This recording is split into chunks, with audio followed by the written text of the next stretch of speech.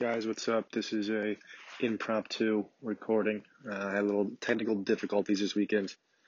Something like St. John's offensive ability in the last minute of the game type difficulties. Didn't know what I was doing. Couldn't get to record. By the time I figured it out, it was too late. So here I am Monday morning giving you some info in the St. John's loss to Marquette. A loss that really hurts. More so than some other losses this year where we were never in the game or never really had a chance to win. This one felt like one we played well enough to steal, and I thought we were going to steal it. But alas, St. John's is going to St. John's. Tied up 71 with a minute left. Marquette makes a tough drive and a tough finish to take a 2-point lead with about 30 seconds left. All right, by the time St. John's gets across half court, calls a timeout, I think there was just under 25 seconds left in the game, or maybe just over 25 seconds left in the game. Down 2 with the basketball and a timeout. Now, what happened after the timeout is just inexcusable. You can point to a number of different people and say maybe it was Coach Anderson's fault for not drawing it up. I agree. Definitely a lot of blame to go towards Coach Anderson in this situation. You could point towards Rasheem Dunn and say, fifth-year senior guard, you got to know better. And this isn't the first time we've put the ball in your hands and asked you to finish off a game. And Similarly to those situations last year, it didn't turn out well for us in this case. So we got the ball to Rasheem, and he dribbled up top for the majority of that time on the clock. And with about under 10, I think 8 seconds left, he decided to make his move towards the basket, kicks it to Vince Cole, who tries to drive and eventually loses the ball off Marquette player out of bounds with 1 point whatever seconds left, and we're forced to, without a timeout, draw up something to get Champagnie a somewhat decent look at a winning corner three, which he did not make, unfortunately.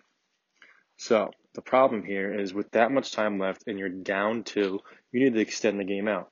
You don't rush to take any shot possible, but you do draw something up quickly to get a good look at the basket. Now, if you make a basket and there happens to be 18 seconds left, then you take your chances getting a stop tied up. But if you miss it, then you have 20 or so seconds left to extend this game. That's an eternity in a college basketball game. You foul, you hope they miss free throws. Even if they make both of them, you're still only down 4 with 20-odd seconds left. You can still come down, attempt a 3, attempt a 2, and keep playing this game 2 or 3 times down the court. If you're tied in that situation, then sure, hold the ball, absolutely, get the last shot on the clock. But if you're down, you don't do that. Don't do that. And it's hard to even think of reasons you would do that. If you're down 1, maybe, because then a 2-point basket gets you the win. Maybe, but still I wouldn't agree with it then, but I could see your point. Down 2, it's not like we drew up a play for a 3-point shot to get the win. We had no idea what we were doing. Again, Coach Anderson, Rasheem, whose fault is it? I think the coach has to take the blame.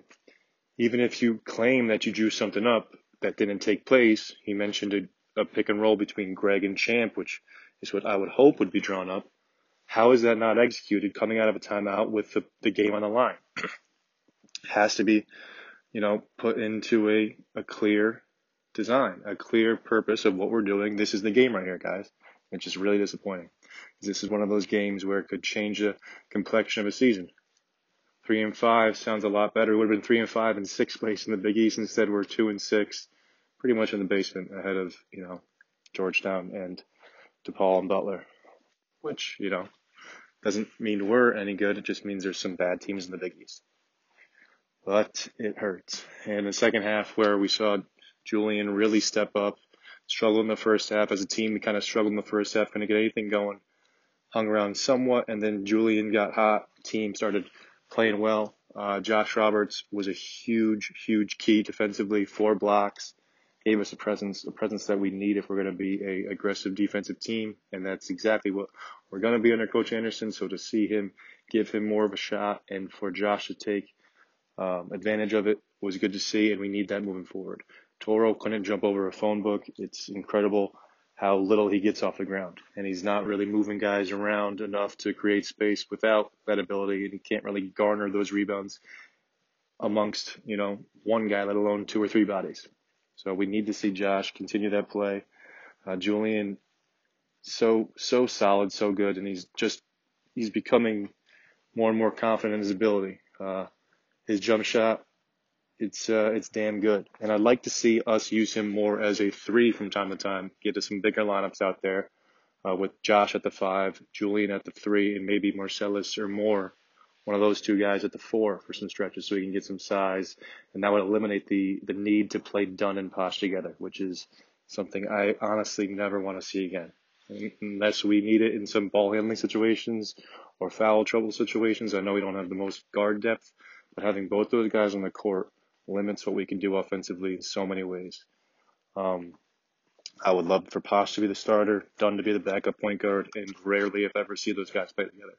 Greg at the 2, Wusu backing up at the 2 and the 3, Cole playing minutes pretty much only at the 3. He's got to work harder to get shots. He's got to work harder on defensive end. Those 2 lapses in the second half almost buried us. Who knows if it's what cost us the game, but that defensive lapse where he missed Carton on the dribble handoff, finished with the dunk, and then he turned it over the next play, gave him another dunk down the other way. He loses his mental approach to the game too easily, it seems, and he can get flustered, but offensively, talent-wise, we need him to step up. So we get to turn right around and play Connecticut tonight without their best player, Bouknight. So hopefully we can take advantage of that. I got a weird feeling we're due for an all-around good game. Offensive clicking, defensive putting it together. I say we come out and we surprise Connecticut on the road and we beat them in a close one. A nice, close to 40-minute game. But I have been wrong plenty of times. I'm a St. John's fan, after all. But anyway, guys, sorry for missing the game, the recap right after the game. Hopefully you guys can listen to this before Monday night's game against Connecticut.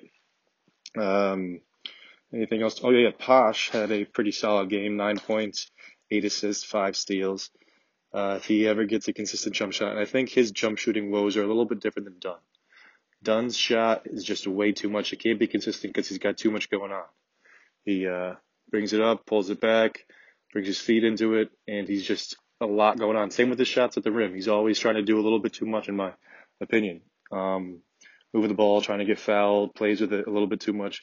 Posh's shot, it's a little quick release. It's not pure in any sense, but I think he's able to get it off in more ways, which make it a greater potential for him to be a capable, dependable, open three-point shooter, someone you have to guard. And if you have to guard him, he's going to be hard to keep in front of you. So good little game by Posh. He's got to continue to get better with the basketball.